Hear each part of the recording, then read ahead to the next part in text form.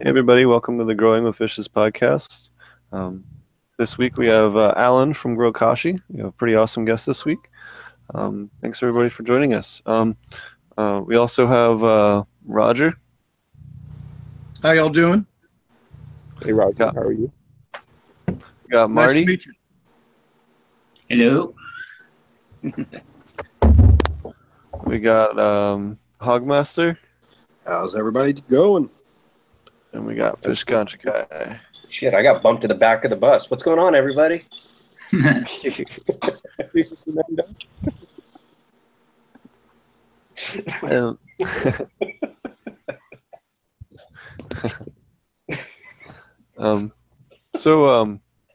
I have a couple of quick announcements. If you're interested, I'll be speaking at the Aquaponics Association meeting, which is the first week in November. If anyone's coming to that, I'm going to do a talk on aquaponic cannabis, which will be pretty fun. And then we will also, Ken from Ouroboros will be there, as well as Charlie Schultz will also be there. They were on the show last week. So if you're interested, definitely check that out. I think they still have tickets available. Alrighty. Also, if you guys are around this weekend and you're in the Portland area, make sure you make it up to the Dude Grows Cup. Marty and I will both be there, and we're gonna have a good time. And yeah, it's been interesting trying to get there, and some funny stuff has happened to me because of it, but it's okay. How far away from Portland are you still? Me? Yeah. I'm in Half Moon still. Yeah, you've made no progress. No, it's all good. We're leaving like first thing in the morning. So. Well, it's only like 12 hours. It's only 12 hours from. All right, yeah. So, Cool. But yeah, I have a bunch of cool stuff going on, and it'll be fun. So, lastly, we have the online and in-person aquaponic cannabis class on the 21st and 22nd. In person at Ouroboros online. That's with me and Marty for the online, and in person as well. It'll be a pretty cool class. There's a lot of cool people coming to this class this time, so I think everyone will really enjoy it. So thanks a lot, Alan, for joining us this week. We're going to tell people a little bit more about what you do and a little bit about Grow Kashi and what it is. Oh, okay. Sorry guys, it's been a long day already. I do solid state fermentations that can work to supply your garden with probiotics, the prebiotics to keep them happy and alive, and help you increase your nutrient density at the same time by providing plenty of trace minerals, vitamins, minerals, things like that for your garden. Awesome. Okay. Now, are these like a powder that's like top dressed, or is it something you do with a tea, or how is it delivered to the system? Well, Bokashis they're a multi-purpose type probiotic that can be done by just about anyone. You start with a quality inoculant, or if you need to produce or can produce your own IMOs and your own lactic acid bacteria, then you could use your own inoculant. But we just take a substrate like in our, for instance, organic certified hard red winter wheat bran, and we use a barrel and we mix it up with trace minerals. And in our case at Grow Kashi, we use a human grade multivitamin mineral complex and fresh juice beets, EM1, mix that up to around 60 to 65% humidity content, pack it in the barrel, ferment it for around 2 weeks minimum, and then you can go ahead and dry it. And what it's going to do is just going to prolong the shelf life of our favorite bacterial strains, at least. It's very hard to keep them, in the fluid for more than a couple years, but we could keep them in a bokashi in a controlled environment for years on end. Maybe I would say safely 7 years. And just out of curiosity, when you were talking about the lactose mentioned in IMO, now for myself, when I hear IMO, I think it's an abbreviation for in my own opinion. But what is it in this case? That would be indigenous microorganisms. So many of our people are very fond of their own microorganisms that are well accustomed to the growing environment or their locale. And what we're really talking about is using microorganisms to outcompete pathogenic microorganisms or probiotic microorganisms. The probiotics like lactobacillus and yeast and things that have been used for centuries and for just about ever, as far back as we can go in our written history, for fermenting foods. Nice. So by outcompeting, you're basically saying all those good bacteria take up all the rooms that are available, and it puts up like a no vacancy sign for all the bad stuff. No, I wouldn't say that. Kind of. But what it would do is it would keep those pathogenic microorganisms at the proper ratios. Like just you and I eating or ingesting probiotics, we never would want them to kill out, for instance, like all the candida that's in our own bodies, because the candida has a purpose. It just is out of control in many people. And, we have pathogenics, microorganisms and bugs and things in our, in the cannabis industry, of course, that are oftentimes, Great Dane burped. They get out of proportion when we keep everything very clean and go the route, that the synthetic fertilizer regimes or just modern agriculture would take us. It opens the door. It's why we have to use so many pesticides, because the things that in nature would have kept those pests or those pathogens, under control, they're not there. And so we have to put those things in our gardens or in ourselves. Awesome. Have you experimented with like what kind of other ingredients have you also experimented with your lactobacillus ferments? Have you found anything else that ended up particularly interesting or noteworthy? Well, we started out just making a normal EM bokashi using, wheat bran and rice bran. And where our group came from, the Probiotic Farmers Alliance came from, was we said to the most notable growers that we could find and that we knew, if you were going to make one of these bokashi ferments for your garden, what would you put in it? And so after trials and tribulations, we came up with the recipe that we stick to now. So I guess if I was going to answer you, I would say the most surprising thing that we put in there would be a fully human grade multivitamin mineral complex. That's awesome. One of the things that I talk about on the show pretty often and recommend to a lot of people that I talk to, especially new growers, is the probiotic wellness garden. That is obviously a project that you've been close to, I would say, or been the pioneer of in many aspects. Do you want to take a minute to talk about what that is? Because it's also kind of what we're touching on here in terms of having, the controlled inputs that you want. Like if you could just, take a pot, what would you want to put into it to get the best results? And I think, that's kind of what you guys have done and dialed in to a point where pretty much anybody can fill this stuff into a box and put a plant in it and get decent results, which I think is great for especially for new growers coming into it as medical patients. It allows them to start producing for themselves right away. Yeah, if you're really into living soils, a sub-irrigated planter is where, like my friend Rev Rebsky, and I, and many of us have ended up at the end of the trail using sub-irrigation. And most of us have found that, it was the answer for farming to our ancestors in many cases too, whether it be farming methods like hugelkultur, which might have existed at earlier points, or alongside hugelkultur, things like Cherokee mound farming, or even the technology that was, behind what they call the Hanging Gardens of Babylon.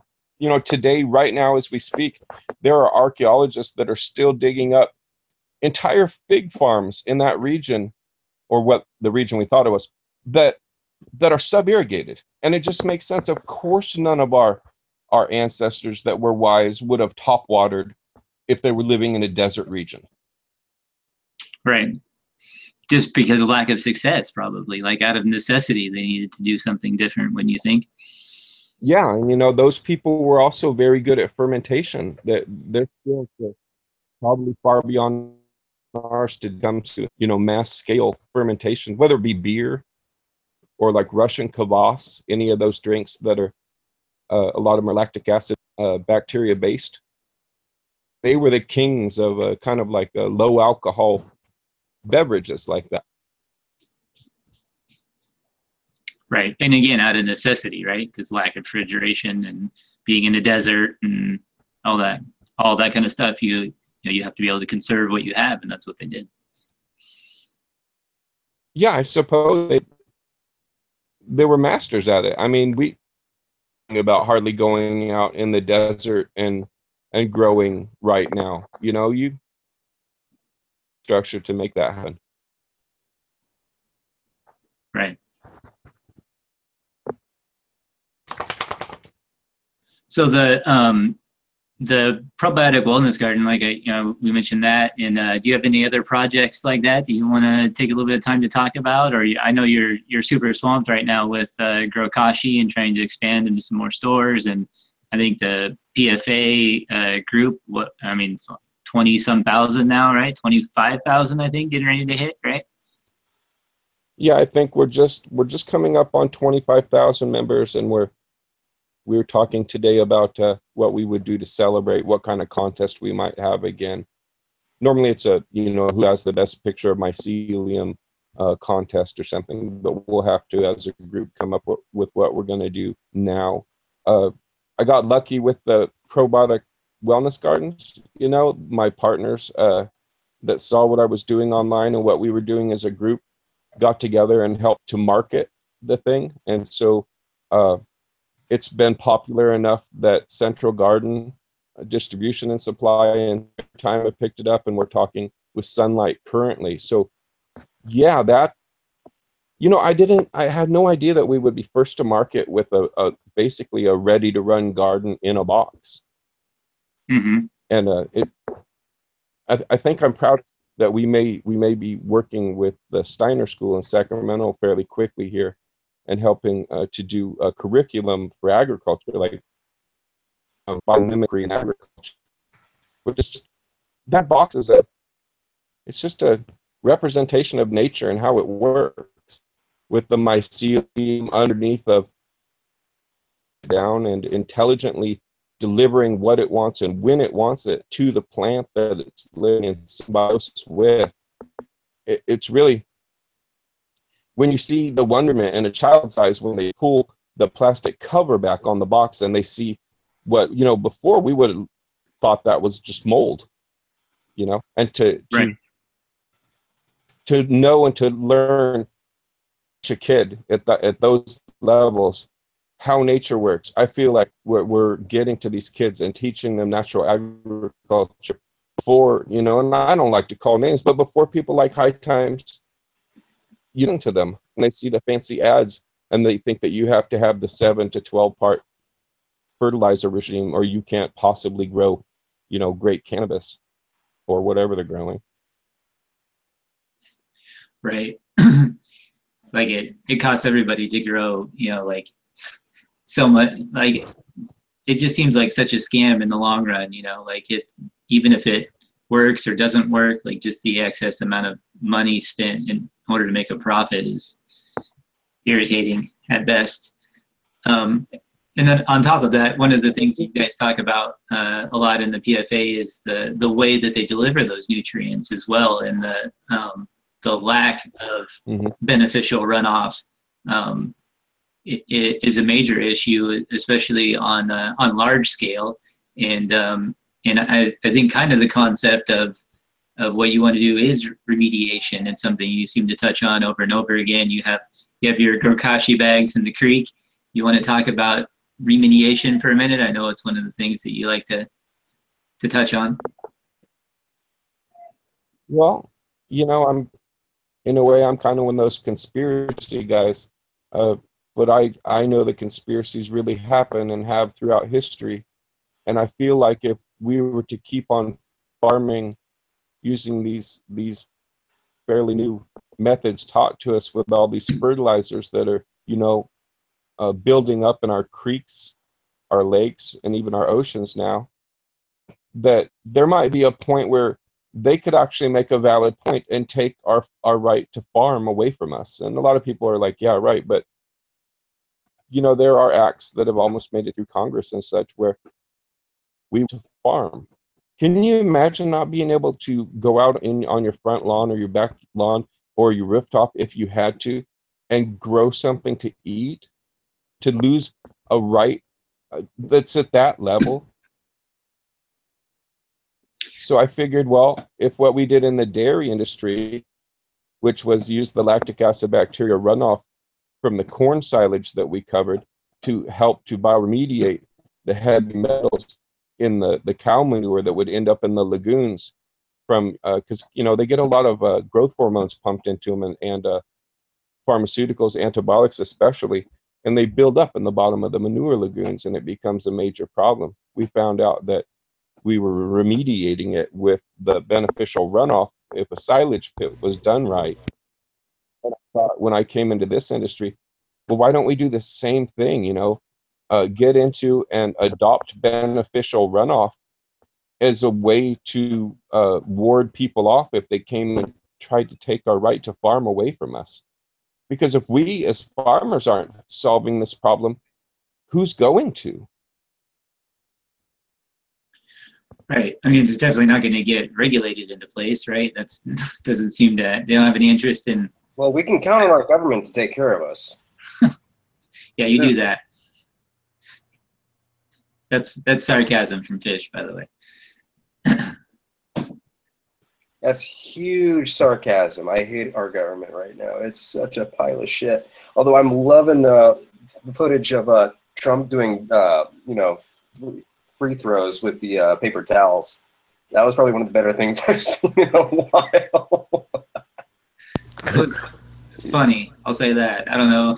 He just assumes that all Puerto Ricans are cleaning ladies, apparently. No, my favorite's when he was outside that person's house. It's just a total wreck. And he tells them, have fun. Yeah. Fucking douchebag. Yeah, that's just more political theater, I suppose. Like, what are you going to do? I mean, I didn't vote for him. I don't want him there. You know what I mean? Like, at some point, I just stopped watching it. And besides that, I don't really know what else to do. Like, I'm tired of worrying about whether or not we're going to go to war with North Korea. Like, I got shit to do. So, like, Well, I know so probably just watch the remake of Red Dawn and you'll be ready for it. right. Like, whatever. I'm so not prepared right now. If they drop a nuke, I'm just dead. I'll go to Alan's house, live in a shipping container greenhouse. Yeah, so Alan, do you want to talk about that? You have some pretty cool greenhouses. Good segue, Steve. I've been kind of not talking about this here because I talked about them for the last 2 years and they come visit me all the time. We never got in much trouble or anything. Matter of fact, we never got in any trouble. But it adds up, man, when you see people coming on pistols drawn. Like I have my dogs, my Great Dane dogs and all, and I can't imagine them getting shot down, how we would react to that. So this year we just didn't really publicize many gardens. Of course we have our normal gardens because really there's only a couple people that would that I would even like trust that they grew some decent smoke correctly for us. There's more every day, I'll say that, but right now I feel like it should just be like working on making sure your own farm can help you pay your way, because have you guys seen what's happened to the grocery prices over the last couple of years? Oh, yeah. Yeah. Yeah, Whole Foods prices just came down. You're growing your own food's better than printing money. I didn't hear that. Growing food's worth like printing money, he said. Yep. Oh, yeah. Save Totally. $100 a month on your growing your own produce. Yep, sure. Absolutely. Best veggies I've ever had came from my own backyard. That's for damn sure. Yep. Yeah, I started growing food before grew cannabis and aquaponics. It wasn't until I grew tomatoes and, big tomatoes and, red, healthy, and lots of them. And, we weren't even doing, the dual root zone stuff then. And, so I stopped listening to all of my grower buddies that told me aquaponics was going to be terrible for growing in. And it, just was going to be larky and terrible. Everything's there. I mean, yeah. Didn't make any sense to me. Like, it was the same people that would because I mentioned I spent a lot of time in the Redway Garberville area. Obviously, there's a lot of different growers in that area that do things a lot of different ways. And my some of my friends down there, that was kind of the thing to do, was build weird indoor grow rooms. I had friends that made like octagon grow rooms and all these different things with vertical lights in the middle and all these different setups and stuff. And they would go through all this work, and they would have these fancy hydro systems, and they would have to they'd have to clean out the tank like every 5 days or something like that. And they all had these regimens that they would go through, and in there mixing with all their bottles and all this stuff, and they would act like all of that was no problem. But if you had to supplement aquaponics like even this much, it was just like too much work. That's just too much work. I got to feed the fish and pour in another bottle of stuff. Like, that's just too much. And I couldn't figure out how is that more work when you're pouring everything into this other system and cleaning it multiple times a month?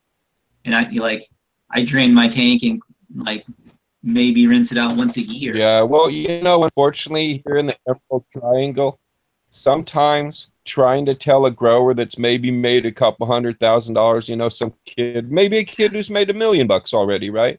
Trying to tell him how to grow in a fashion, anything different than how he made his money, will go over about as well as trying to tell him how to better make love to his wife. Exactly. Heard that. Yeah. And so I think that come across a lot. So finally, when I just stopped listening to them, and I was like, okay, well, I hate to be so cliche, but if I can get these big, nice tomatoes, then it doesn't seem like there's any reason why I wouldn't be able to grow cannabis. And so finally, I just stuck some in. I think I saw on YouTube at that time, there was the only guy on there was Silver Arm. And that was he'd done it, and it came out pretty decent, and he didn't supplement with anything. And I had red worm bins already, and was just using the worm leachate from the bottom of the worm bins and putting that into my aquaponic systems to grow tomatoes and food and stuff for myself to offset my own costs. And so I just threw some clones in there one year, and it came out amazing, especially in the outdoor system. And built a little one indoor to play around with in the wintertime also, and just kind of grew up from there. And then in the big aquaponics group was where I hooked up with Steve and the different stuff that he'd already been doing with dual root zone. And who was that originally? Was that Vlad, Steve, that was? Vlad was using it over in Serbia, and then I dug up. It's funny you mentioned that. I actually dug up an article from 1998 from I forget what group it was. Hold on, I think I posted it on the Facebook group. Give me a second. There's an old school growers forum. Anyways, oh yeah, the first mention of it. Yeah, I saw you posted it. Yeah, it was on Cannabase.com. That's where it was, from way back in '98. So that's cool. So yeah, that was kind of how I got into it. Was just was growing food first before I grew any cannabis. And once I done that, it was and stopped listening to all of my grower friends that said it wouldn't work. Literally all of them were like, no, it's gonna be terrible. There wasn't one of them that was even like, hey, it might work, you should try it. So I don't know, maybe that just means friends. What happened when you got them to finally try it? Oh, there was some crow that was eaten, let me tell you. Because it came out amazing. Nobody tells me anymore that you can't do it. So that's probably like the biggest thing that came out of it. But even some of my close friends that are like, you know, when everybody like ponies up to the table at the smoke sesh and everybody like is like, hey, what do you got over there? And you end up smoking like mostly your bud the entire time. Like, to me, that says enough.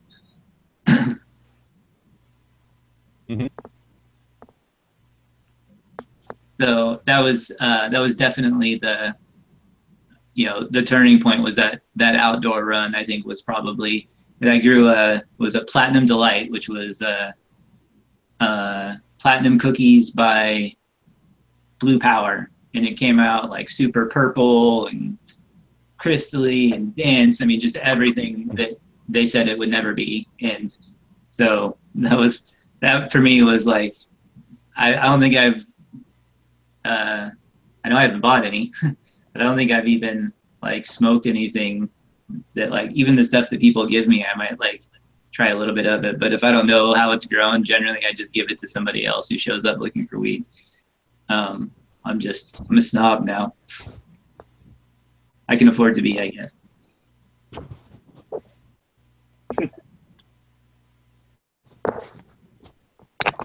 So, do you use molasses or any other sugar? And then have you tried anything other than molasses? You know, maybe experimented with different sugars in your ferments? Are you talking to me or what? So when you do your labs, are you using molasses as well? And then have you experimented with other sugars or anything else in place of that experimentally? Oh yeah, if we were talking about bokashi making, yeah, we can use any sugar source, whatever we have would have been around in low. Where I really look at it as it's a survival technology. It's something everyone should know how to do. All of our ancestors knew how to do. I think a lot of our IMOs that we talked about earlier, the indigenous microorganisms, are contained in those quality sugar sources if you get them locally already. So a lot of the bacteria that we would have to culture or go and find, well, they're already present in those. Things like that. What do you want? Well, you can. Lots of people ferments with the apples, things like that, so that the sugar and everything are present. Huh. I never thought of that. That's really cool. So you're saying it's better off just to do your own local ferments from locally sourced fruit and things? Well, no, I think that what you should do is learn the technology first, whether it be through like KNF or through EM1, the Tirohiga that did I'm forgetting which book has the practical applications. But if you learn how to do it yourself, number one, you'll always have that skill, and so that if you did have to feed yourself in crunch time, you know how. And number two, it will make you kind of have more respect for some of the larger companies out there that provide these materials for you, in that you'll learn through your own acid bacteria serum how important cleanliness is and what it would actually have a shelf life on your product for 2 years, which most of them are required to have. And during the learning process, you can kind of see about some of the forefathers in the industry and what good works they did around the planet. And some of the companies see that they didn't or weren't involved in any of that. And I would always suggest that, if you're going to buy a product, try to pick a product that comes from a company with some good works around the planet. When you give to no. So we could try to make our own Yemen. But why kill the goose that's kind of laid and is laying the golden egg?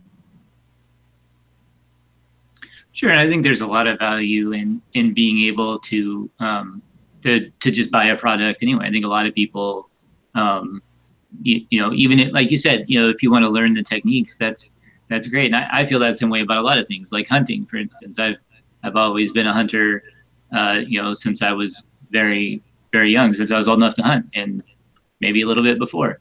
And that was just a lot because of the the people that I grew up in, the area that I grew up in. But it's not, obviously I don't do that for all of my meat, but it's kind of along that same lines. Is I enjoy knowing how to provide that stuff for myself, and it gives me an appreciation for what the butcher has to go through to do that. It's the same for raising chickens for meat or for eggs, and what they have to go through to do that. So I think it's kind of along those same lines. And we had Colin on from Mammoth P quite a while ago now, I think, but he talked about some of the things that they go through in some of the same ways you do it, talking about the process that you go through to fine tune it to be really kind of the best that it can be, and not just have it be that sort of DIY,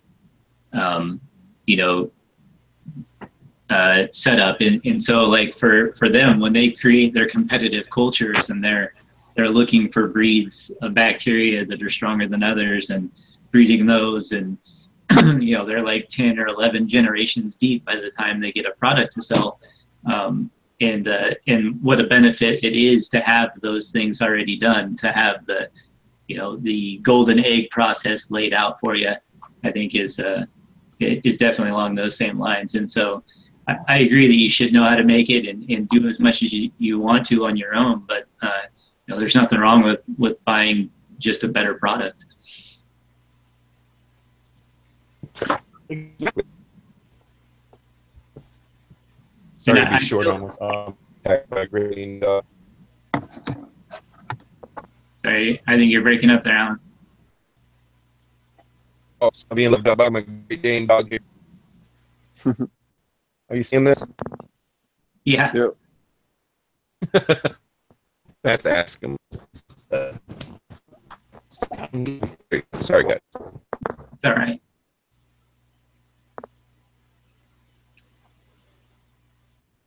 Yeah, and so why not? If you go to the culture, because you have other works that you're involved with. I don't see anything wrong with buying these probiotics. Some of the people in my own group, they want to be like a completely no bottle culture, and I just don't think that a lot of them understand that all things in moderation. Right, or even bags, right? I mean, there are. I definitely think there are more responsible ways and less responsible ways of doing things, But I'm definitely also for having options, right? Like I don't want to just narrow it down to be like, here's the one thing you can buy in a bag in order to be responsible.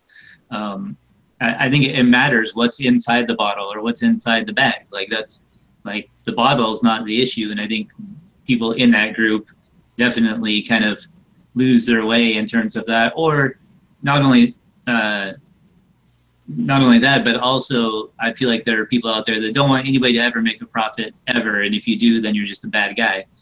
And and I think some of that plays into it a little bit as well. Kind of the crab in the bucket thing, where as soon as you see somebody starting to climb out, you want to pull them back down to pull yourself up, and of course that never works. So, but I do think that's part of the attitude that plays into that as well.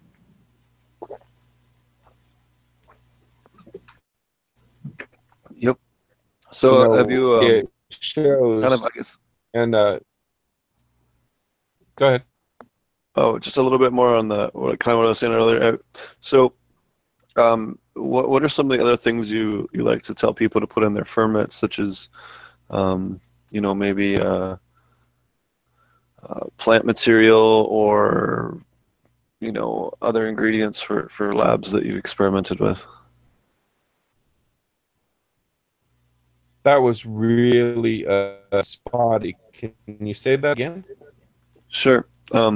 What ingredients have you experimented with lactobacillus ferments, in terms of other plant materials or other ingredients that gave you some kind of interesting or unique effect?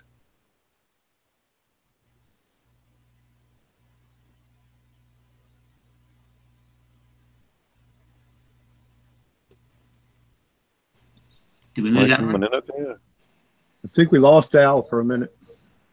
Yeah, I think we lost Alan. Okay. Hopefully he reconnects here.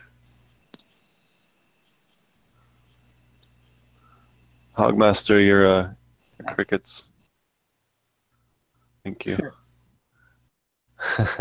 He has those. He sits out on the porch.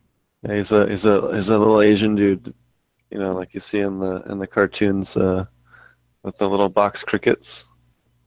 I'm just kidding. That's me. Can't help it. It's way too nice outside to be sitting inside. All right. Well, while we're waiting for Alan to hopefully reconnect here, Marty, what have you been up to this week? What have I been up to? What haven't I been up to? So I sold my house.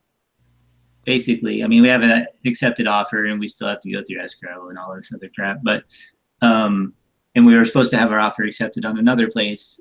And for the second time, got outbid, I guess. Although I don't know for sure that it was outbid. It was just that it was a cash offer was their reasoning behind it. And ours is a loan, obviously. So I don't know, it's more complicated or something. I mean, they still get a check. So it seems like they should not care, but so maybe they offered him more money or what, but I mean, even this last time we offered 10,000 over asking price, and it was like, what more do you want us to do? So we have an offer in on another place, and hopefully that'll go through. But who knows? I might, if we can't get the terms figured out, I may be homeless for like a week and a half. I'm not sure how that's gonna work out, but yeah. So that's been fun. And then work, obviously, just more computer stuff. And yeah, as far as the grow goes, not really a whole lot going on. I top dressed, like day before yesterday, I think. I don't know. Too busy to remember. But top dressed some castings and filled those up. So I'm in about, week 4, I think now, somewhere in there. And it's going good. Looks pretty good. Had a few bugs on the last check, but really not too many. I only had to pull off like maybe 2 leaves and sprayed some more Nukem in a couple of spots, but really canopy looks pretty good. So got everything thinned out. It was pretty bushy through the middle, so I had to go through and trim off a bunch of stuff that I should have trimmed off probably like 2 weeks ago. But grow wise, that's about it. It's getting cold here, so the outdoor systems are starting to slow down, but still getting like lemon cucumbers and various things out of the back. So what do we got? Like green onions and chard and tomatoes, all a shit ton of tomatoes. No more elderberries though. That's all its leaves are dropping, so it's definitely starting to hibernate. Same with the raspberry. So, yeah, fun stuff. Did Scotty come by the other day? No, I never heard from him. Oh, okay. Maybe it's this Sunday. I think that might be what he meant because he said after the cup. So. Oh yeah, that would be okay. That's why I got confused too before because I was like, wait, the cup's not Saturday. So. Okay. Anyway, I think he means he's coming down after the cup, which would be this coming weekend. So we'll see. I'm sure that's cool. Got all that shit going on. Yeah, we all do. Right. And so then I'm trying to decide which one I want to go to. If I want to go to the cup this weekend, or if I want to go to the Aquaponics Association next month, because I can basically only pick one without the wife killing me. So. Well, this one's a lot cheaper. It's a lot cheaper and probably more fun, but possibly more likely to end in my death. So we'll see how that goes. When you have a 4-month-old child and you want to just take off to go to a cannabis cup and leave your wife with 3 kids, that's probably. It just takes a little selling. That's all I'm going to say. It takes a little selling. It's a business trip, right, Steve? Yep. Business trip. Yep. It's a business trip. I'll bring my business socks. It's business time. So what's up with Roger? Trying to clean up, getting ready to keep trying to clean up. It's getting to that time when it's cooling down enough to really get out and put a push before it gets, well, we don't get cold till the end of December usually, but I don't know anymore with the way everything's going with this weather. I just don't know. I've had to put some fence building on hold because for those of you out there that don't live around here, I don't know what your lumber prices are going about, but ours increased 300% this week. And all the fence board I was going to buy went from $1.60 to $6 a piece. Well, you can't even buy them like they got to buy them in 10 packs. It was weird. I've never seen that ever in my whole life. And it's just sad. So I'm trying to revamp and figure out what I'm going to do on the forum. We're going to do, well, that might be what I do. We're doing some revamping of that and going to move some categories around and try to streamline it a little bit. I always thought it was a little confusing the way it was laid out originally, although it's attracted a whole bunch of people. I just think it's hard to navigate for people that don't really know a lot about growing when they first come. So I think that's what I'm going to be doing is working on our forum a little bit. And I think I'm going to bypass the fall grow season because not being able to buy lumber, I can't put up the hoop houses I was going to do and close the ends in because I can't afford to just take the lumber I've got and do that, since I didn't even look at what 2-bys are costing after I saw $6 fence pickets, So that's what I'm doing. Woe is me and trying to figure out what I'm going to do next because the plans I had are kind of squashed until lumber prices come back down. I think that's from the hurricane, or? Yeah, well, all the hurricanes, we basically already had 2 this year, You got another one headed towards you. Yeah, and that it depends on how that hits, whether we get the brunt of that too. Well, in my case, I got some wind damage and stuff like that, but and we had a lot of rain. But overall, we came out of it pretty decent. But on the coast and downtown, there was a lot of damage up and down the coast, all the way up. I'm not sure how far up the damage went into North Carolina, but I mean, even though the Matthew went up to, I don't know what the hell the name of it was now. There's so many. Which we got hit by Matthew. That was last year. But that hurricane that came up the Gulf Coast of Florida, it kind of went right up through Florida on the west side. It was so big when it got to the panhandle of Florida, it was in Louisiana and South Carolina at the same time. I mean, that storm covered the entire southeast, and it rained like a son of a bitch. And so it flooded the entire southeast, anywhere on the water. I don't know how much people on rivers and all got, but so we're still, there's a lot of people still picking up a lot. There's a lot of people still homeless or, in shelters because of that. I'm not even sure what it's like in Florida. I was down there. I went down and rebuilt homes after Hurricane Andrew back in 1993, I think it was. And I saw what Andrew did. This was worse than Andrew. And I mean, it just kept coming up the land. It didn't even stay. I mean, it was crazy. It was one of the craziest hurricanes, I think, in history. I'm waiting to see curious to see the tally, if that's not maybe one of the most expensive damaging hurricanes in history. I wouldn't be surprised if it was. Well, just on its sheer size, I think it'd have to be close. Just like the square miles it took up was crazy. Well, just think about the fact, like I'm talking about, a piece of lumber went from $1.60, $1.70 to $6. And like Lowe's, you can't even buy it. They don't even list it in stock. You can't even buy it at Lowe's. There is no fence pickets. Now, why fence pickets? I don't know. I don't know. But well, you know what it probably is that they're not making fence pickets right now. They're making 2-bys, or whatever. Mm-hmm. That's probably what it's all about. They're making 2-bys, and they're not cutting things up into 1x6 fence pickets. That's probably the deal. But yeah, it's going to hit. That's just the beginning, and I mean we're coming into that end of the year. I'm very curious to see it. And gas did come down a little bit, but now I'm not sure where that's at because since I'm legally blind, I don't get to drive. You know, that looks nice. Not too shabby.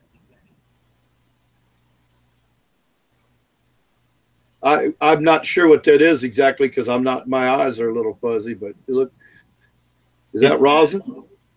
No, this would be. I mean, it's an extract, I guess. So it would be a form of BHO, but it's this mix that he does. Steve probably knows more about it than I do. I'm not an extractor by any means, so. But he calls it terp sauce. Oh, okay, yeah. So from what I understand, it's basically de-waxed and then recombined with terpenes. Does that make sense, Steve? Yeah, so they make BHO and then they take extra terpenes from other plants or from other crappier material that they sell, you know, maybe a THC isolate from or a CBD isolate from. His with the same stuff he runs. So Right, but it's a higher ratio when he recombines. He probably also sells THC or CBD isolate as well, yeah? It's the same equipment. I don't think so, but maybe. I can't answer that question. I don't know, but I do know that he told me that he doesn't add things from other runs. So basically he'll do a run, he separates it, and then just recombines the terps from that material with the BHO. Does that make sense? Yep. Sweet. I'm going to make him watch this just so he can see I got it right then. Now that I've got that press, I think I'm going to stick to pressing for sure. That thing looks pretty cool, man. You liking it? It's a lot of fun. Pressing is cool. We have a new method that we're going to bring up to the cup here. We had time to make a few grams of stuff before we left. And yeah, we'll have some pretty cool this new way that we're doing it. Tommy's actually on his way to pick me up, which is why he's not on the call right now. But he's got some of that. So if anyone's there and wants to try that, we'll have some cool glass and some stuff to try it out on. Yeah, there's so many different ways to extract it from there, from low temperatures to high temperatures. It's insane. I just bought a personal little 1 gram rosin forge that you heat up with a torch, and it's getting the guy. And I truly believe it's going to work just as well as the video. He's getting 25 to 30% return, and I mean you can see. So if you do bubble hash, if you make bubble hash first, and then you do it, you'll get like 80-90% return. Well, one day I'll have to get me some. I'll have to get some bags, and you'll have to, check me out on it again. Because since I don't have any bags, I don't really pay attention when you guys talk about that, other than you do it. So yeah, I might try that. I probably got some stuff that makes some good bubble. Yeah, I like that idea. But it's I even talked to the guy about doing business with him, and he's real excited about that. He's starting to get a lot of hits on YouTube, and we talked about selling it on the site, and so we got something so I don't want to talk too much about that, other than that it might be a nice little business venture to go in on, and we've already even talked about wholesale kind of situation. So it's kind of neat. I really like it. It's especially good for somebody like an illegal state where you wouldn't want a lot of that laying around. We prefer the term less than legal. Yeah, less than legal. Yeah. So if you were to extract rosin allegedly, I saw Steve do it on YouTube once. Hypothetically, if you were to do that. Anyway, this is nice because basically, now I don't know, how much personally I would uptake, but to me it looks like, somebody that doesn't have the tolerance of one of us that have been consuming high quality genetics for a long time. I think it's going to be great because you're getting that great return out of it. And I would say a gram you spend 5 minutes to do a gram, and I would say the average person, that's their medication for a day, and then they don't have a shitload laying around. You just fresh do a, it's a cylinder thing. You put it in and you heat it up and you squeeze it through, and I mean it works freaking awesome. I can't wait to get it because that'll be nice for me. I don't have a big bulky machine laying around, for people to be nosing about. In fact, if you were looked at it in a drawer, you wouldn't even know it had anything to do with cannabis or extracting or anything. So it's really fucking cool. I can't wait to show it to you guys next week. I'll have one by next week. Was that the one that you sent the pictures of? Was that you or is that Hogmaster? Somebody sent pictures on the chat earlier. Of, that was me of cooker. The cooker, yeah. That's for doing the coconut oil. Right. It clamps on the side of the pot and you heat it up. It keeps a steady temperature. You can put it right at 117, 118 degrees to figure it out. And you could do your coconut oil right in the water bath for 5 days instead of tying up your oven. Dude, I keep looking at my deep fryer going, Exactly. Well, you can do it with that if you can get the temperature right. Mine's got a little temperature thing. You just set it. Well, will it get to 117? Yeah. Yeah. Well, then I would think that would work. I don't know, Tommy. Not ideal, but I think you'd want to put a little thick screen, like a metal screen or something on the bottom, so it wasn't sitting right on the heating element. So you had some kind of little, like a heat sink kind of thing, and then let the water itself do the cooking. I mean, that's what I've been thinking. We're all thinking a lot about this shit all the time now, Mm-hmm. Just like I can't wait to do a butter run. So, but it works good. Like I said, Amy used it, and she actually, she don't ever want to give me credit for anything, and she used it, and she told me flat out it did help. It took a lot of the pain from her foot. Made it all good. Yeah. Used it topically, and it wasn't even done totally correctly. This was done in an oven where it couldn't get down to 117 degrees. So it was cooked. It was cooked a little too hot, but it still works. So I'm not sure. I'm not going to dispute that it has to be at that. So I don't know what the extra 70 degrees, how big of a difference that really makes. Overall though, it did the job of infused the coconut oil, and it worked. At least for her to say it worked and it helped, that's big, because it must have really had some kind of effect. And it was topical. It just doesn't get the full potential of the material out of the plant. I guess Tommy would probably say it doesn't get the highest, the whole percentage of molecules. It's all about the molecules.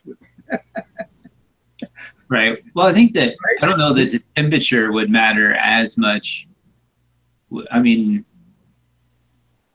I don't know, I guess, because he was talking about, I'm not just remembering what he said before, he was talking about that the type of oil that coconut oil allows it to bind at different temperatures. You remember that, Steve? What was he talking about? For which part? When he was talking about the difference between coconut oil and like its ability to infuse with coconut oil and then re-deliver it back to your body, and it like works at lower temperatures or fuses at lower temperatures or something like that. Yeah, you get a more extract. Yeah, you had a wider range, and it just has a better saturation point. You can put more into it. Saturation point. That's what he was talking about. So I think that part of the reason that coconut oil is so effective is because it has a higher saturation point. And so that's what I was trying to remember. Thanks, Steve.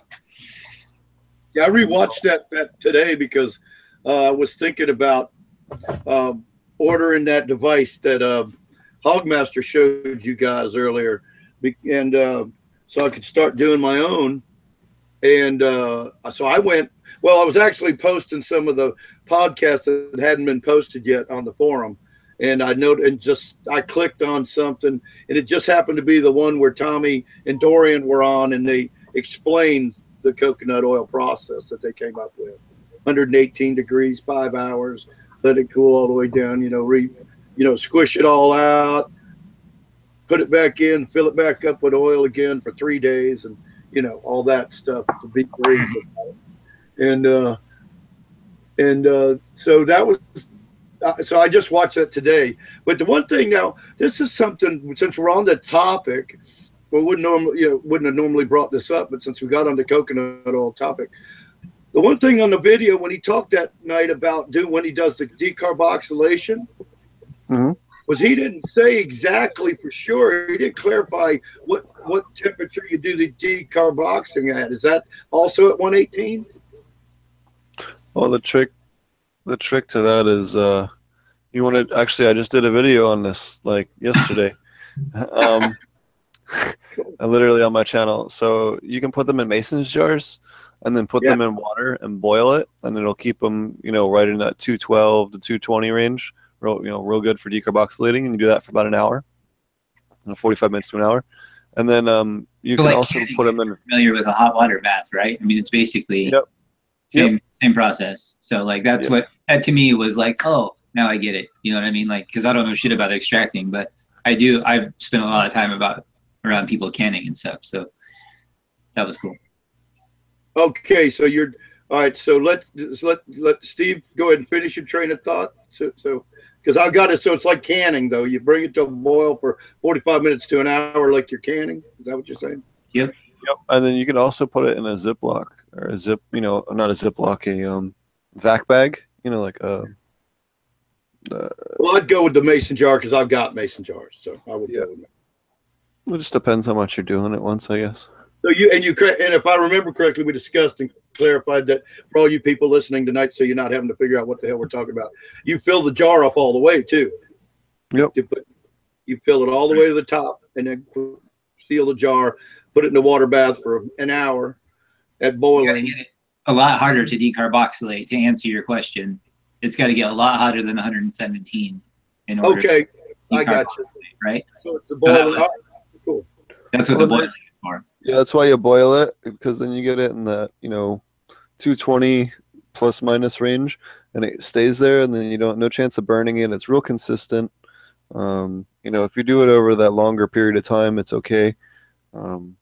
It's just works great.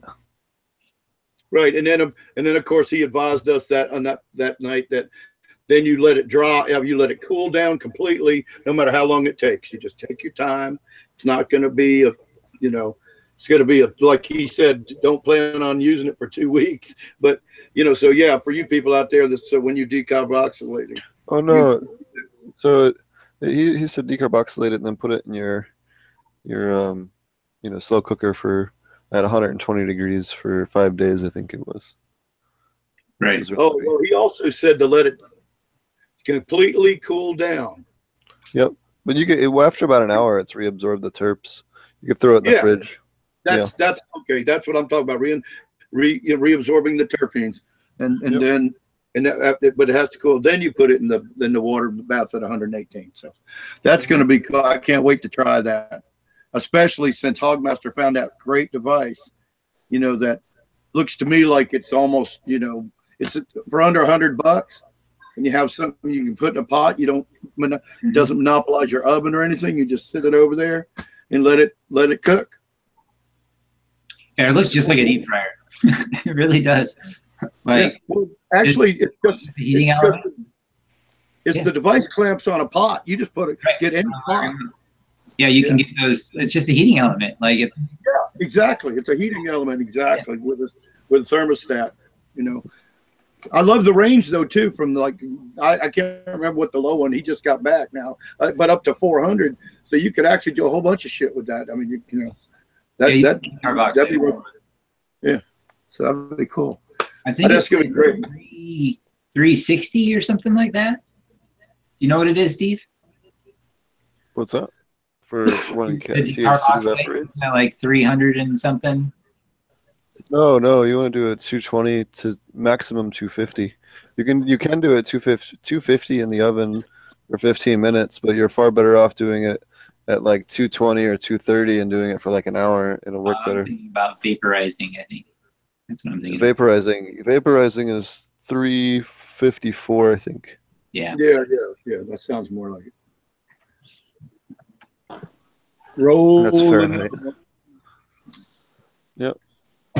We lost Alan, I guess. Huh? The phone went dead or something. So he said his signal was getting super weak on his side. He was getting less than 1G.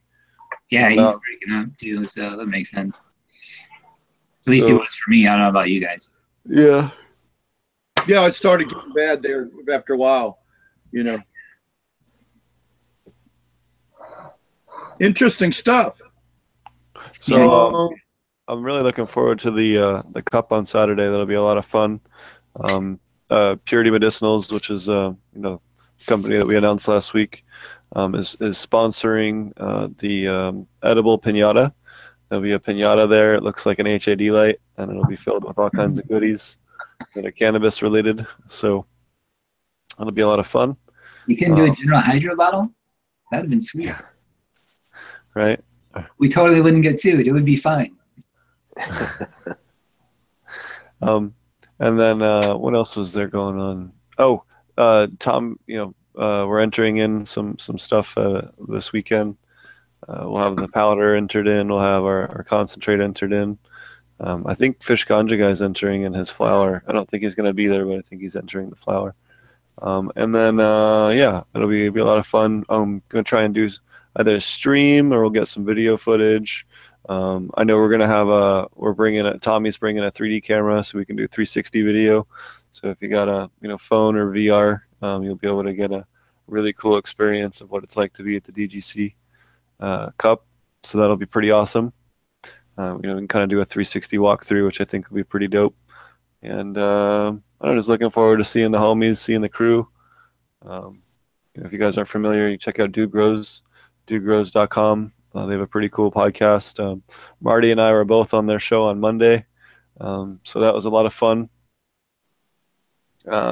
Marty talking about the woes of Oregon, and I was talking about a little bit about Purity Medicinals. What else is there from this week? I had some videos up this week. I did a little short video on watercress. I also did a video on decarboxylation, which we mentioned earlier. And I think I have one other video to do to post that I did. I'll be hopefully having some other video content here before too long. I'll be back on the road again quite a bit here in the next couple of weeks because of different conventions. The Vegas show's coming up. There's a convention in San Francisco coming up. Just all over. So it'll be a lot of fun. And the Aquaponics conference. You right? Oh yeah, and then all the new regulations that are going to come down. I think one of the counties I'm working with is supposed to come down this week, supposedly. Yeah, all the fun shit. Santa Cruz, I think, is the one that's expected to go first, right? Santa Cruz or San Mateo, one of the two.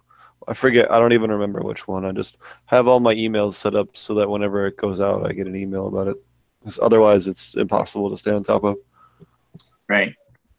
And so, that same shit's going down in California. It was written into 64, so I guess it shouldn't really be a surprise. But,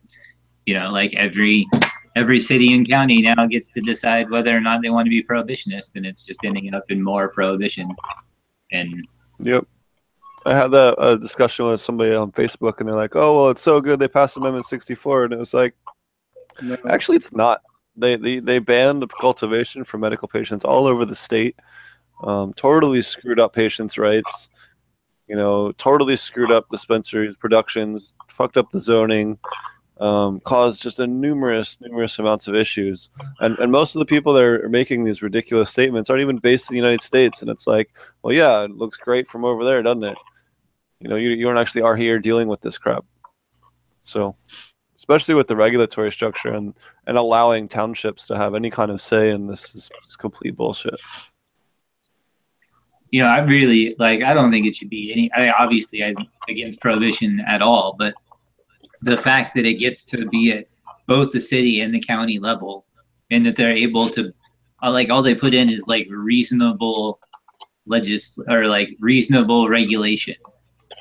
Reasonable to who? Reasonable to my neighbor, because that means I have to give his nose a safe place where he can't smell my flowers, right? I mean, now he can have all the horses he wants, you know. So that's the part where I feel like people just don't understand that it's not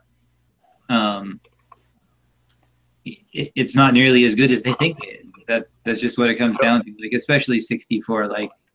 You know, we talk about it so much. I talked about it in the Duke Grow show.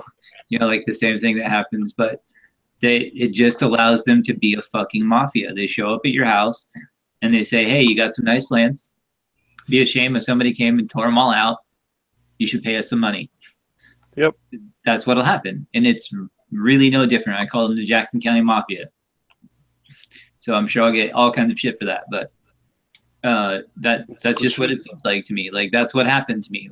That's my experience. They showed up my door, knocked on the door, said, "Here's what's up." And I just don't think anywhere else do you see that. Nowhere can I decide what my neighbor does with his property. It doesn't happen. If I don't like rose bushes, I can't complain about his rose bushes smelling, right? Even if I'm allergic to a plant, I can't make a neighbor take it down. You can't do that. And that's talking about your physical health. So it just doesn't make any sense to me, why it even happens. And especially right now where I'm in the middle of trying to move and do all of this shit, all because of that, essentially. It sucks. Or Alan was talking about, what it's like to have your rights taken away in your backyard. Well, yeah, I can grow food, that's fine, but I do know what it's like to have my rights taken away in my backyard. And I have my rights taken away to grow my fucking plants in my own backyard. And it blows. That's what it feels like. None of y'all like it. And I know not everybody, it sucks that some people don't get access to anything.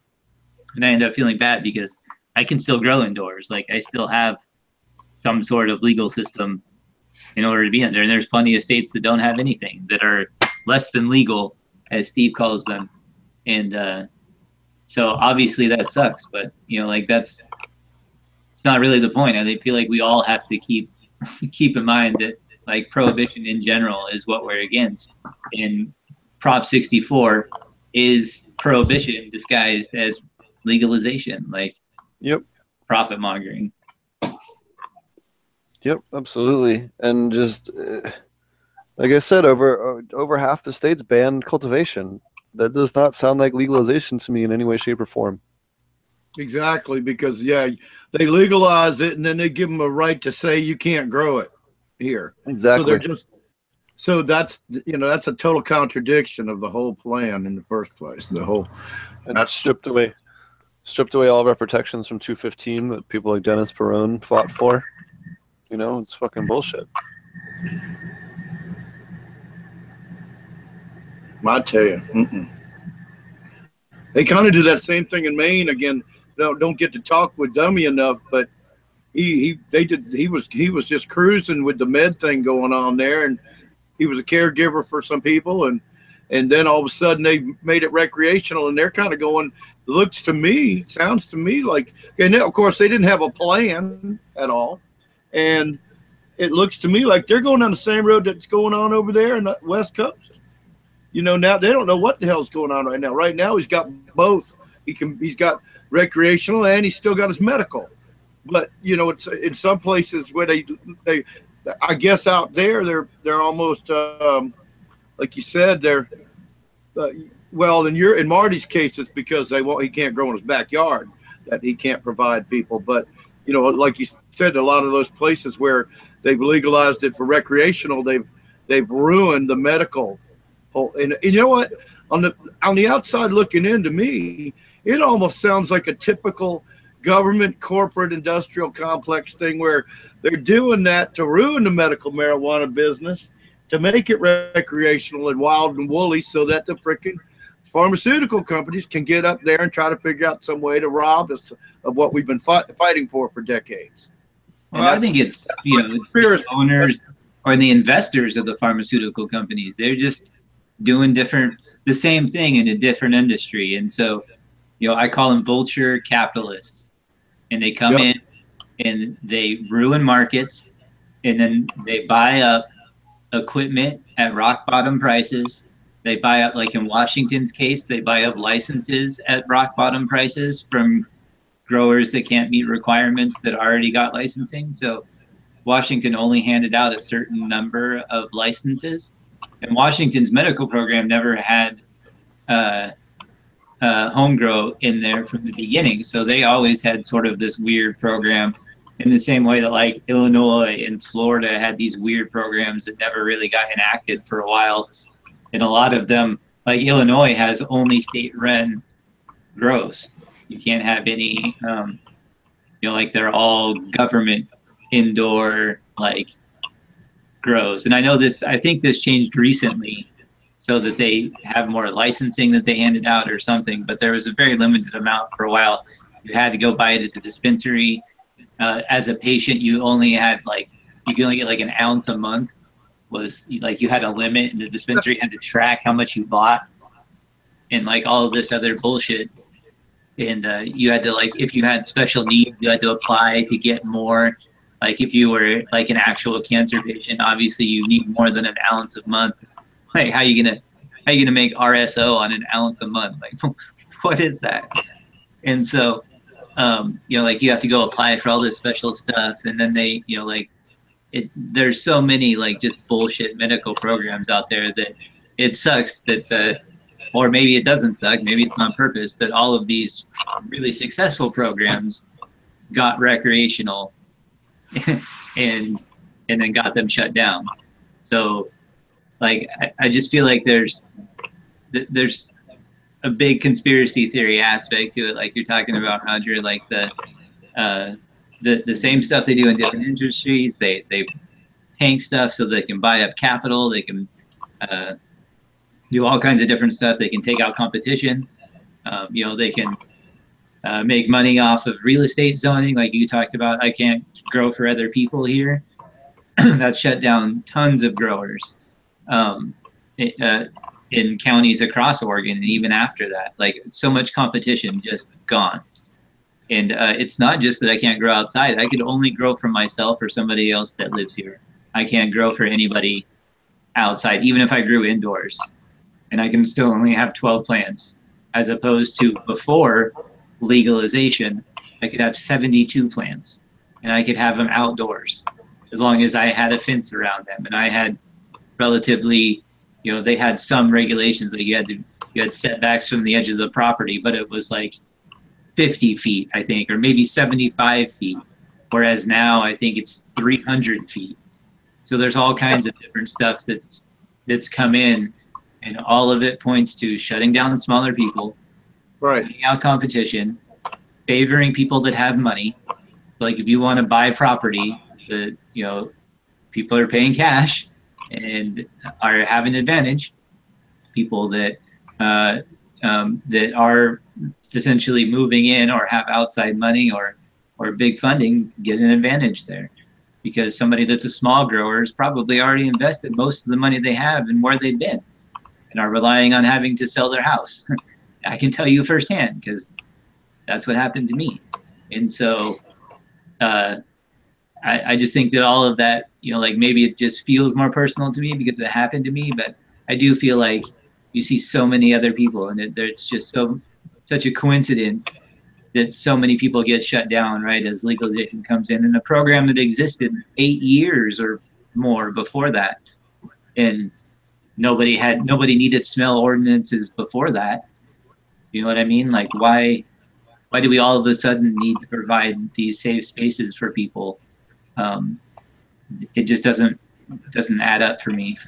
The same council special snowflake syndrome is spreading. That could be it. possible. It's like a viral infection. Yep.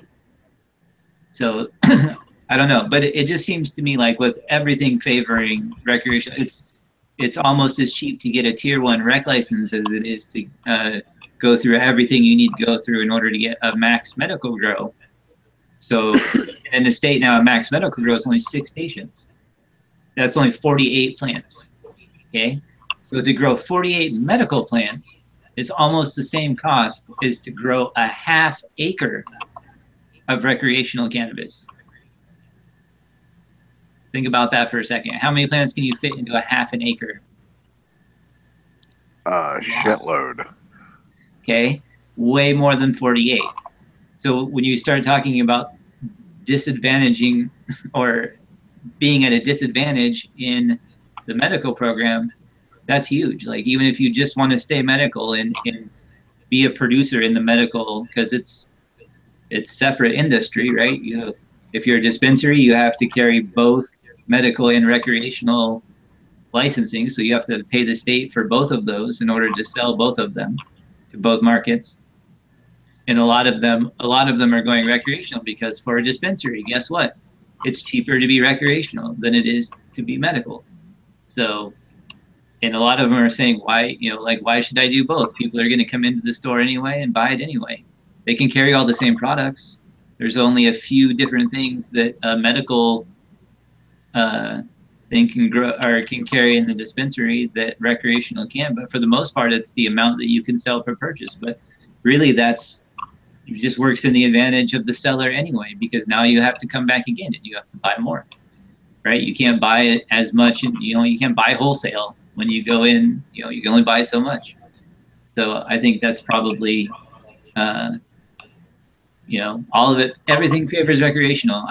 You can't ignore the fact that everything gets slanted towards that and away from medical, like not just in favor of, but also puts medical at a disadvantage. And I think you'll see it completely disappear, like Washington, who just doesn't have medical anymore. And I think last year I gave Oregon 2 more years. So I think it's got about a year left still. That's probably, I'm thinking I'm going to stick with that. I know enrollment's way down. Not nearly as many people are enrolling because you basically only get 2 plants. Starting at the end of this year, you can't have your medical and your recreational plants at the same. So right now, I could have 2 medical cards and 4 recreational plants that I'm supposed to have by right? So that's 16 plants that I'm supposed to be able to have. Okay, but now their latest set of regulations is taking effect coming up this year. You can't have that 4 at the same place. So if you get a card, that means you can have 6 plants instead of 4. So you're essentially buying 2 plants for $200 for the just for sending in the application for the thing. You have to pay for the doctor's visit, which is probably going to be another 100 to 150 bucks, depending on how long you have to go there, and you have to have documentation done on whatever your ailment is that you're applying for. So you had to see a doctor previously to that too to get all that stuff done. So by the time you pay for all that stuff, it's like $400 to $500, depending on who you've gone to and what you've seen. So all that to just grow 2 more plants. I think they're just trying to discourage people from even enrolling, and it's already way down. So as soon as it goes down, it loses funding. As soon as it loses funding, it becomes less efficient. As soon as it becomes less efficient, they want to cut it. And it's the same chopping block as every other state that's done it so far. So, wow. I don't know. 700 to 900, depending on setbacks, with 5-foot spacing. Half an acre. Half an acre, 700 to 900 plants with 5-foot spacings, and depending on your setbacks and stuff. Yep.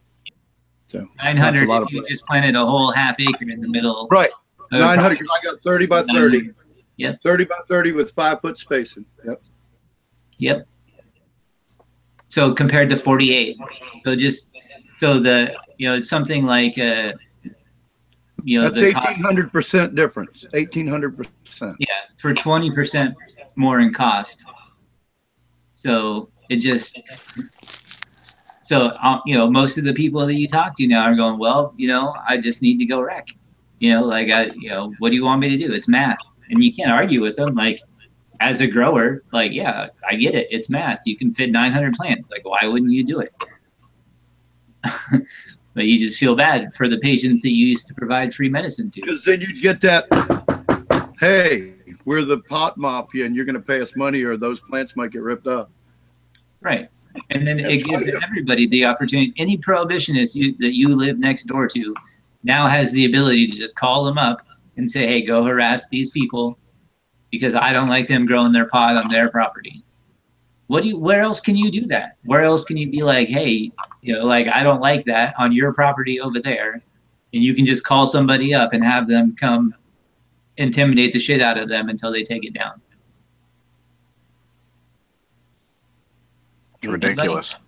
You got anything? Because I can't think of any other time where that can happen. Like, unless a crime's being committed, like somebody's getting mugged, you know, like.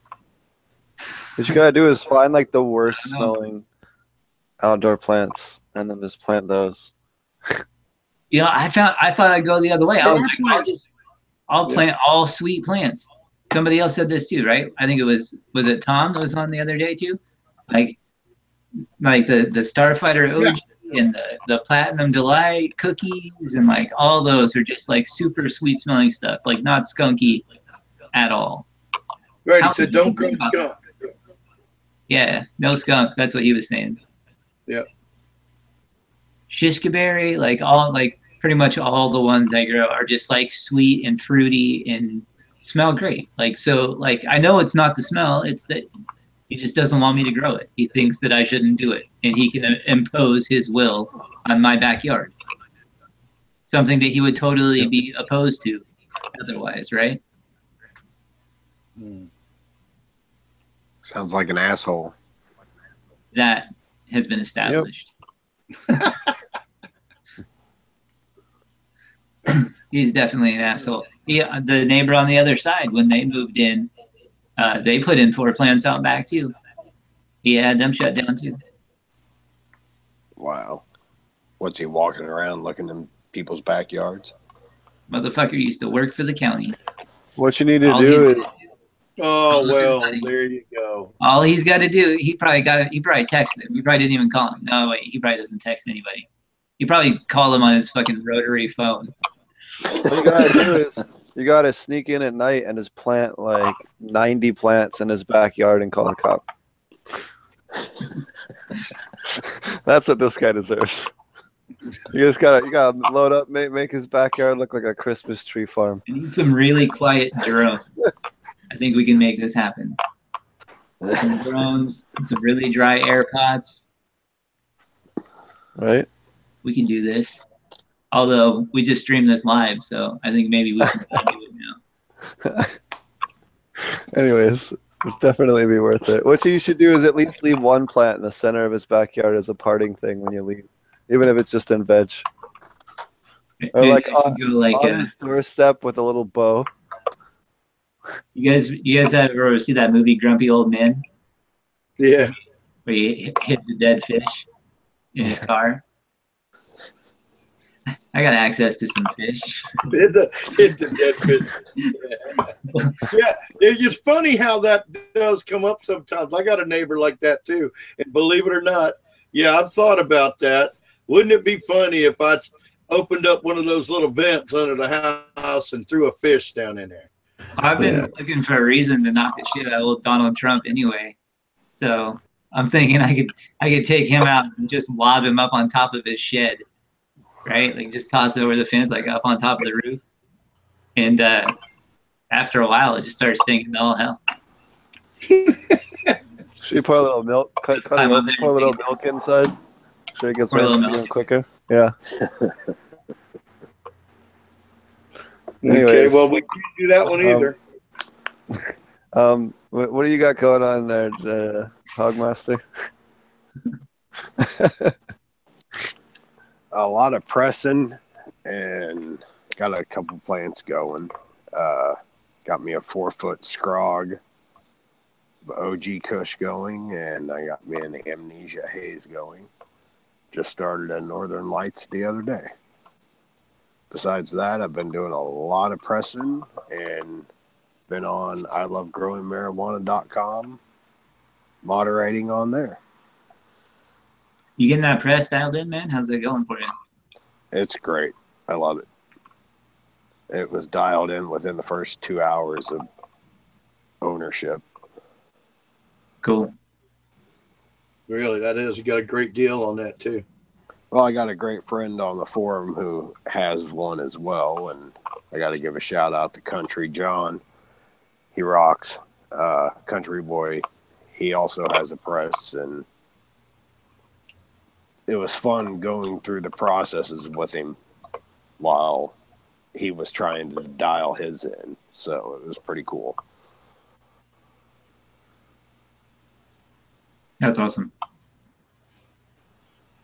And then Dummy's got one too, but we don't, we hadn't really got to talk with him much about it because he's going to school. So I can't wait for him to get a break from school so we can hang out a little bit, man.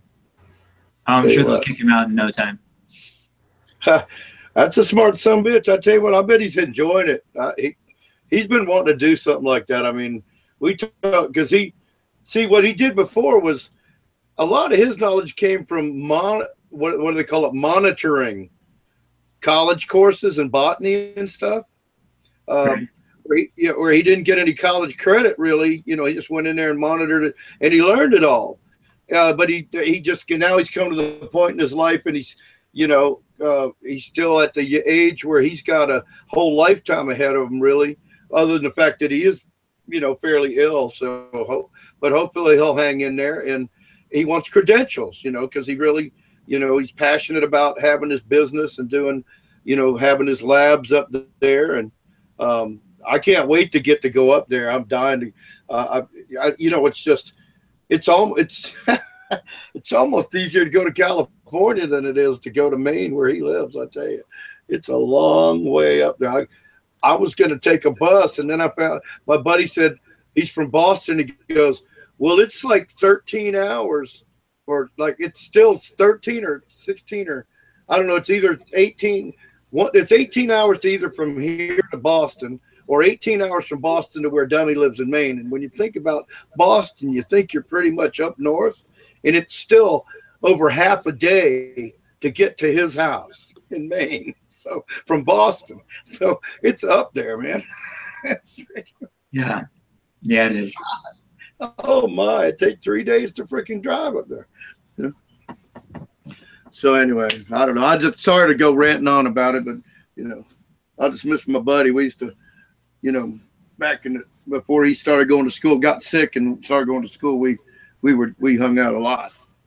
So learned a lot from him too about aquaponics, man. Looking at his systems and all, or his systems are unique, and it's really cool to see that kind of thing like that. And he's really dedicated to it too. I mean, you guys know that from talking to him. You guys know him for quite a while before I met you guys, and then he got me on the show. He's the reason I'm on this show. So, so it's kind of cool. It's nice when he drops in. He's about due. Hadn't it been about 2 or 3 weeks? He's been dropping it about once a month since he been in school, right? Yep. Yeah, I think he was about like maybe the third or fourth person I ran into who'd done aquaponics before. Because like I said, there was Silver Arm was the first one I ran into, and Steve was the second one I ran into, and then Aquaponic Dummy, I think through Steve, maybe, or maybe it was just I found him on YouTube also. I don't remember, but he was he's obviously been doing it a while too. So, and like you said, he's got his own setup there with his giant pipes and super high pressure valves and all that stuff, and it's really cool. I love that. Like he's like you said, he's so dedicated to it. Like it's really infectious, I think. But it's definitely a cool setup, and like you said, it's unique in that he's got those big drain pipes and now he's got the he's going to go with the fog ponics, right? Isn't that what he's setting up now? He said he was gonna, yeah. That's the last thing he was trying to dial in a little bit. And again, I would know, but again, I don't get to talk to him hardly at all anymore. He's just not available, and he's not. My understanding is he's not even at his store, you know, a lot anymore. Right. Ever since the issues developed a few months ago. My understanding is he's been staying with friends, you know, friends that can help him get around in emergency, get to the hospital and stuff like that, you know. And yeah, I don't want to go too deep into that. And I only know so much about it because he wanted to wait till I think he wanted to wait till we could have, like, it's not anything unusual for us to have had a 2 or 3 hour conversation, you know. So you know, he just wanted to tell me that, you know, he was doing a lot better now, and he made it through a real rough patch, and he still hasn't really spilled the beans, but we know he's got diabetes really bad, and we know he's got a really bad messed up back from working at UPS, and that he can't sit for more than an hour. He's got to either lay down or stand up, you know. So because I talked about driving somewhere, and he said, I can't drive that long. I can't get in the car and drive. So I got to stop every hour, hour and a half. And at that point, to get back in the car, still it's so painful, you know. So I don't know if he got anything done with his back anymore, but I mean, they created a whole policy at UPS, you know, to hear him tell the story. He wanted to go back to work, and his injury actually made a global UPS policy about back injuries and whether they could come back to work and what, you know, and stuff like that. And so it's kind of wild, but yeah, I'm looking forward to that when we get. I want to go up there because he's still not finished, but I've had some really good tours of that. I think of it as the catacombs. It's like he's got these room after room after room after room, the catacombs, because it's in the basement too. I had to watch his videos like 2 or 3 times sometimes just to figure out. Like, I almost wanted to draw his floor plan. Like, what the fuck's all going on here? And I don't know if he'll ever be done with it. You know, like I mentioned before, I'm pretty sure last time he was on, he was talking about dialing in that fog ponics setup, and he was going to go with that and try it out. And so I think that's going to be cool. And I just don't, you know, or maybe that's just what I think about myself. Like I mentioned, I think last week when Jeff was on, I've never grown the same way twice. Like, all of my setups have literally been different. So I can't really say too much about that because I change mine all the time too. And he kind of does the same thing, but he's pretty consistent with his aeroponics there for a while. But now he's like, nope, we're going fog. I'm like, okay, sweet dude. I think he's still going to have all the aeroponic setups he's already got, I believe. That the fog ponics is a system in a new room. Right. But what's cool is, like, you know, when I first saw his stuff, he was using those big like $6 to $10 lids, like for 5-gallon bubblers, with the big net pots built into them, molded in, and he was using those on the top of those culverts. And then, so he's got the store, right? He's got the fish store, hydro store, whatever you call it, you know, the fish store, grow supply store. And so he had all these big giant smart pots, like 30 and 40 gallons. So he cut them all up and made little pots to fit in those black tops to make his dual root zone. And that's how he did the dual root zone. He took and put it, because his root zone, as was yours in Hydroton, his is dangling in aeroponics. Right. Aeroponic type system, all right, with sprinklers, spinning sprinklers. So he had the bucket lids, those big black bucket lids, and he cut up, he took all the smart pots in the store and cut them up and made these little baskets to put in his bucket lids. And filled it with Ocean Forest and Happy Frog. That's how he started it. And so he put the plants in that, and then the roots would grow out into the aeroponic, and he supplements it up there in the top in the dual root zone system. So that's a little bit different way. I love the way you showed it. It finally, you know, because I was thinking you guys had like a solid bed running like a bucket or something like that, or a big pot, you know, filled with the hydroton in the bottom and then a divider. Because I was even thinking of that today, how you showed that. Because I originally, when it was first described to me, I thought the dual root zone was like you had this ebb and flow thing with a divider, and then the whole thing was like a medium, like a soil or soilless medium on top. But it's not, you know. Or do people actually do it that way also? Well, you can. I think it depends on what you want to do, really. Like, if you wanted to put, like, say, you know, a different type of media like cocoa on the top, right? And you could do that, but you would probably end up just having to supplement more, because by adding like a living soil in there, you know, you can amend it with stuff like I use langbeinite or different stuff that you would normally, you know, any of your dry amendments that you can mix into your soil, and that allows you to essentially not really have to feed all that often. Like, you don't really have to feed teas. Like, without dual root zone, I probably feed teas twice a week.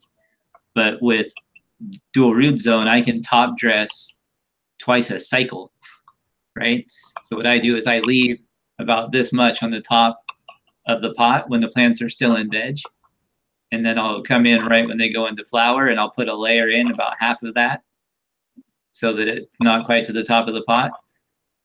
And then I'll come in probably about 3.5 weeks into flower, and I'll fill and top dress all the way up to the top of the pot. So that way I can leave, you know, leave some more to put in.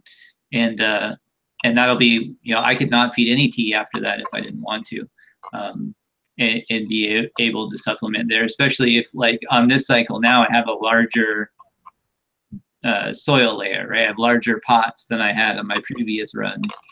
So previously I fed more tea even with the dual root zone, because my root zone was pretty small and I didn't have that much amended in there. I didn't really add too much there. I was still adding everything through teas. So this run's a little bit different in that I amended soil with the nutrients and put it in the dual root zone, and then top dressed it twice in flower. And I really haven't done much besides that. So this is slightly different feeding schedule, I guess, than what I've done before, because I have a larger pot for my dual root zone. Does that make sense? Yeah. Oh, yeah. And I just want to say I hate cocoa, so I would never use cocoa. That'd be a pain in the ass. That'd just be something more you have to deal with. That's the way I look at cocoa. It always ends up being something you have to deal with. I like the idea of using an organic soil or a nursery mix or something to start with, and then, like you said, add your ferments and stuff like that. That sounds like the way to go for me, because I use Pro Mix a lot. So, you know, so to me, that's how I would probably start, because then I kind of have a benchmark from having the knowledge of doing several grows in the last couple years. And well, I've been using Pro Mix for a long time. In fact, I didn't really use Pro Mix to grow cannabis in until the last year and a half or so, where I started doing experiments and found it to be a great way of going, you know, because well, I was doing a lot of experiments and stuff, and I just found it to be a good, it's like a good place to start. And then you add what you add to each one. You want to do side by sides. And then I started having really good grows. Really, I even thought my quality got better, but I think it has a lot to do with kind of having a regimen from doing the experiments for teaching people on the forum, you know, because like you said, you always do it different. Well, I'm always doing stupid shit to my plants, you know, at the risk of my yield in order to teach somebody something, you know. But I don't mind. I've never really gotten any shitty pot or anything. I mean, it's always been pretty good either way. I mean, I've killed some I've killed some plants, and you know, but I mean, I know why I killed them. So that's the reason I pushed the limits. You know, I did a like total rookie grow about a year and a half ago, where I abused the crap out of them. I water stressed them. Hell, I actually killed 2 seedlings because I water stress and neglect, and I showed all this in pictures what it looks like, because people are always going, my seedlings are dying, or I went over and then, so I try to find out exactly, I try to do different things to see if I could, how much they'll take, and then I go ahead and I grow the plant, and like I didn't pH or anything. I did like a newbie that I can't afford pH pens, and never, or you get the guy that comes on the farm and goes, I've been growing for 15 years and I've never pH'd nothing. What are you going to say to that? Except I just don't answer the questions anymore. But if they take that kind of attitude, I'm sorry guys out there, but you know who you are. Now it threw me off track, but so what I did was I actually did this grow where the only pH they got was the buffer that was in the nutrients. Like I did a side by side between Fox Farm, the trio, right, and Botanicare, which I used Pure Blend Pro, and then I used the CNS 17 for bloom and for the ripe at the end, and then I did it against with our flower power that we sell, and all I did was I mixed them up, and I found that almost all of them buffered. It buffered the pH of the solution between 6.4 and 6.7, which is arguably high for Pro Mix. Some people will tell you can't do it that high, but I didn't do nothing to it. I just did it that way. And then when I watered it, I used my well water, which is 7. It's neutral. Nice. It's about 200 parts per million. I know it's got copper in it and chlorine and whatever else that you normally have in well water. I've never had it tested, but and a little sulfur. Well, anyway, I watered that without even pH in it because I was doing like the total freaking. I'm not using any grow expertise here. I'm just gonna put these plants in this. And well, I did my regular starter cube, 1 gallon, and then the 5 gallons. For indoor, I think 5 gallons all you need for indoor. And I mean, you could push 8 gallons, but I think you're wasting medium personally. But depends on what I guess the size. If you got shitloads of lights in this big room with shitloads of high intensity lights, maybe you could go 8-10 gallons. But to me, it's just a waste of medium. You end up with all this medium. Roots are all down here in this big bucket because the roots are going to go down and then spread around. So, but I'd never had it. I never pH'd it or anything. I got a pound. I got a pound and a half out of 2 plants, out of 2 OG Kush. I got 3/4 of a pound from each plant, and I never pH'd them or nothing. I just wanted to prove how adaptable. The experiment was not to show people you don't have to do it right or take more time and effort. It was to show them how resilient the cannabis plant is. Even though I took no precaution to pH or do anything like that, I was able to have a very successful grow. I thought under a 600-watt lamp, 2 plants, a pound and a half. I was pretty happy. Are you still there? Oh yeah, we're here. Okay. Sometimes you get so still, I thought your screen froze. All right. So I mean, it came out to where, and it wasn't again to promote, don't take the precautions and be proactive about growing the right way and stay within parameters and the variables that you need to stay in. It was really about showing people how resilient and adaptive the cannabis plant is, no matter how much you abuse it. See, and so I was very happy with that. And then I did the side by sides, and so, but that's where I would go, getting back to the aquaponics. So having been experimenting with this and having success in these different ways of each time I do the grow a little different too, I would be perfectly, and I'm going to set it up soon, but there's a million things to do. So I really don't have space right now, especially now. Mix, right? Huh? You say you have Pro Mix, right? That's what you normally use. You have some Pro Mix. Right. I used to do hydro and make my own soils and mediums and stuff, and I did a lot of hydro. And I decided to start trying to use Pro Mix, and I'm getting pretty well. Some people say Pro Mix. Some people argue it's true hydroponics. because it's soilless. So basically they say treat it just like hydroponics. It's a debate out there. I tell everybody, everybody's going to grow their own way. You've got to learn your own way, and learn your own, do your own experiments, and have trial and errors, and screw shit up, or you're really never going to know what you're doing. So, right. Do you have red worms? Did you mention before? I think you were talking about getting a red worm bin, or getting some red worms. Did you? I talked about maybe having a worm farm, but I was more about I've been wanting to get fish and stuff like that. Right. But now with the wood crisis, I don't see how I'm going to start because I have all the stuff I was going to build a hoop house specifically for starting an aquaponics grow. And then you frame it up on the ends and double poly insulate it, right? Blow some hot air in there in the winter, and then 10 months of the year it'll be great, but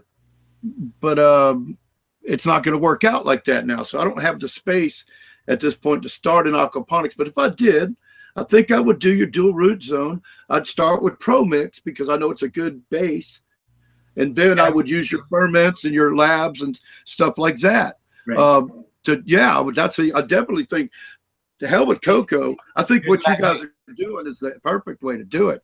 Just from, If I were you, I would start with like 70% Pro Mix and like 30% like Malibu compost or castings or something like that. Worm casting.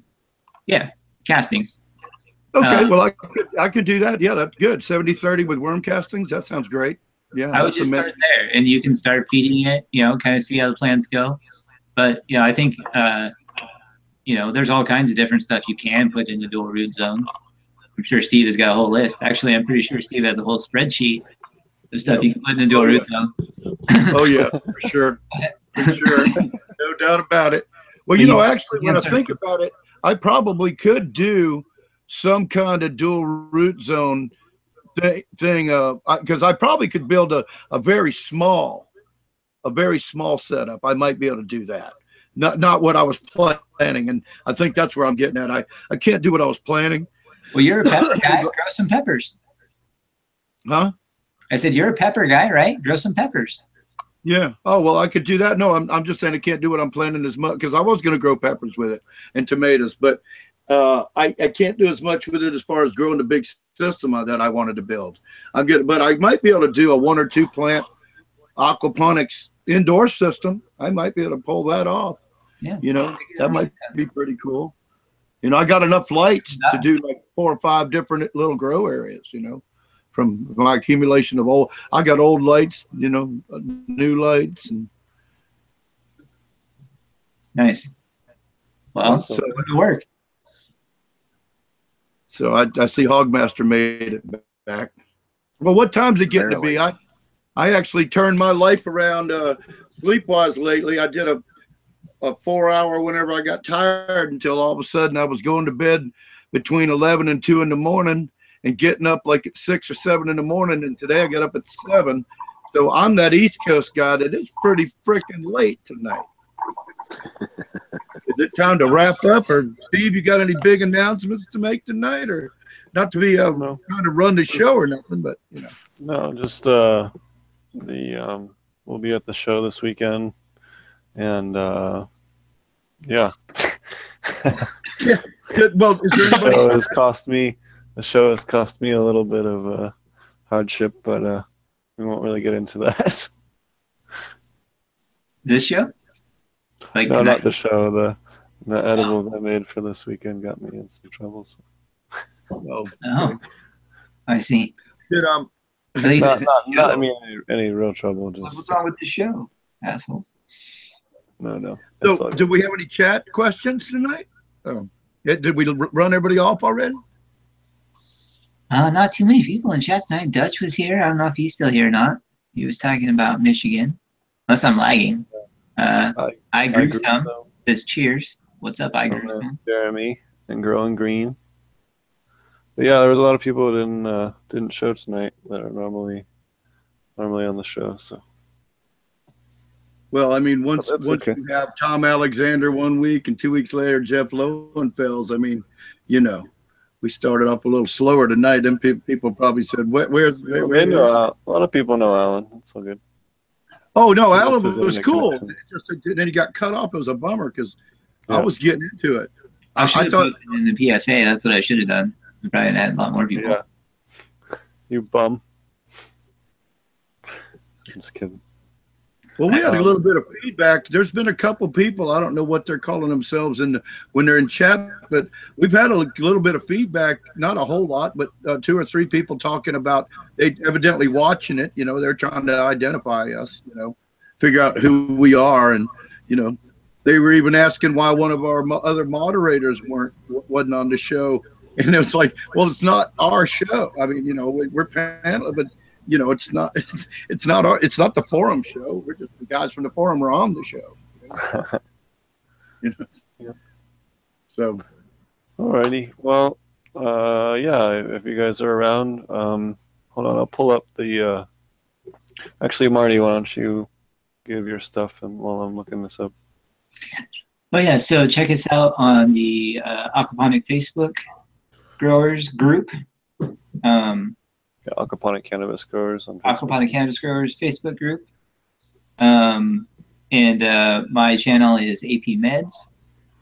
Definitely check that out. Have the class coming up with Steve, with the online class in conjunction with his in-person class at Ouroboros. So that's going to be cool. Check out Purity Medicinal's website. It's got some sweet pictures from yours truly on there. And it's a really cool website. You can see Charlie doing the shocker. Check it out. You'll see what I mean. I sent it to Steve the other day to cheer him up. Got a laugh out of him. So yeah, check out the website. It's pretty funny, and a couple of cool pictures on there. And yeah, I can't think of anything else that's going on right now. Yeah, that's about it. And so if you guys are interested, come out to the Northwest Cannabis Club in Portland, Oregon. It's on 1195 Southeast Powell Boulevard on Saturday. It's 7 p.m. to 11 p.m. Yeah, come out and support us. Come hang out. A bunch of the DGC will be there. You'll be able to smoke there. We'll have a competition. We're going to be entering in the competition. We'll also have a booth there for Purity. It'll be pretty fun. So. Right on. Yep. awesome. Sounds like a lot of fun. Yeah, but that's $30, I think, at the door. If memory serves me right. Don't quote me on that though.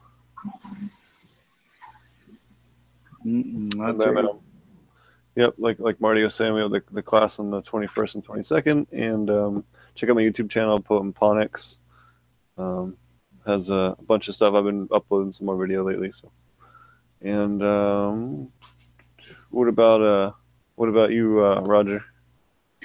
Well, I'm doing my thing at ilovegrowingmarijuana.com, but I wanted to mention because last week, well, I don't know if I mentioned it till after the show, but we talk about our flower power nutrients quite a bit, and if you want to check them out, you go to ilovegrowingsupplies.com and click on through and buy a starter pack or whatever.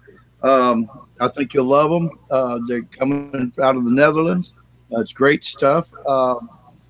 And also, I'm going to be probably showing a nice personal little small rosin forge next week, and we're probably going to be selling that on the site too. So look forward to that. I think everybody will love that for something you don't have to lug around a big machine or anything, and you can get some dabs in less than 5 minutes and be a real happy kind of guy. So we're looking forward to announcing that next week.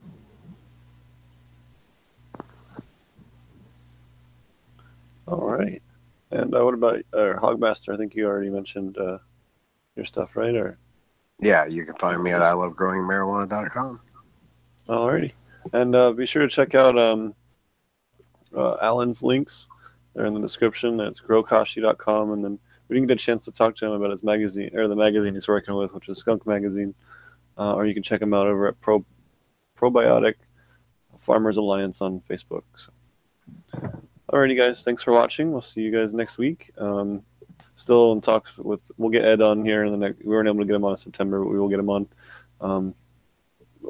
Part of it's just scheduling with him, so he will be available. It's taking us a little longer than we had hoped. So, and working on some other cool guests for you guys. So, alrighty, see you guys on Saturday. I'll probably do some kind of live stream with Marty and some of the other guys. So, we'll see you guys then.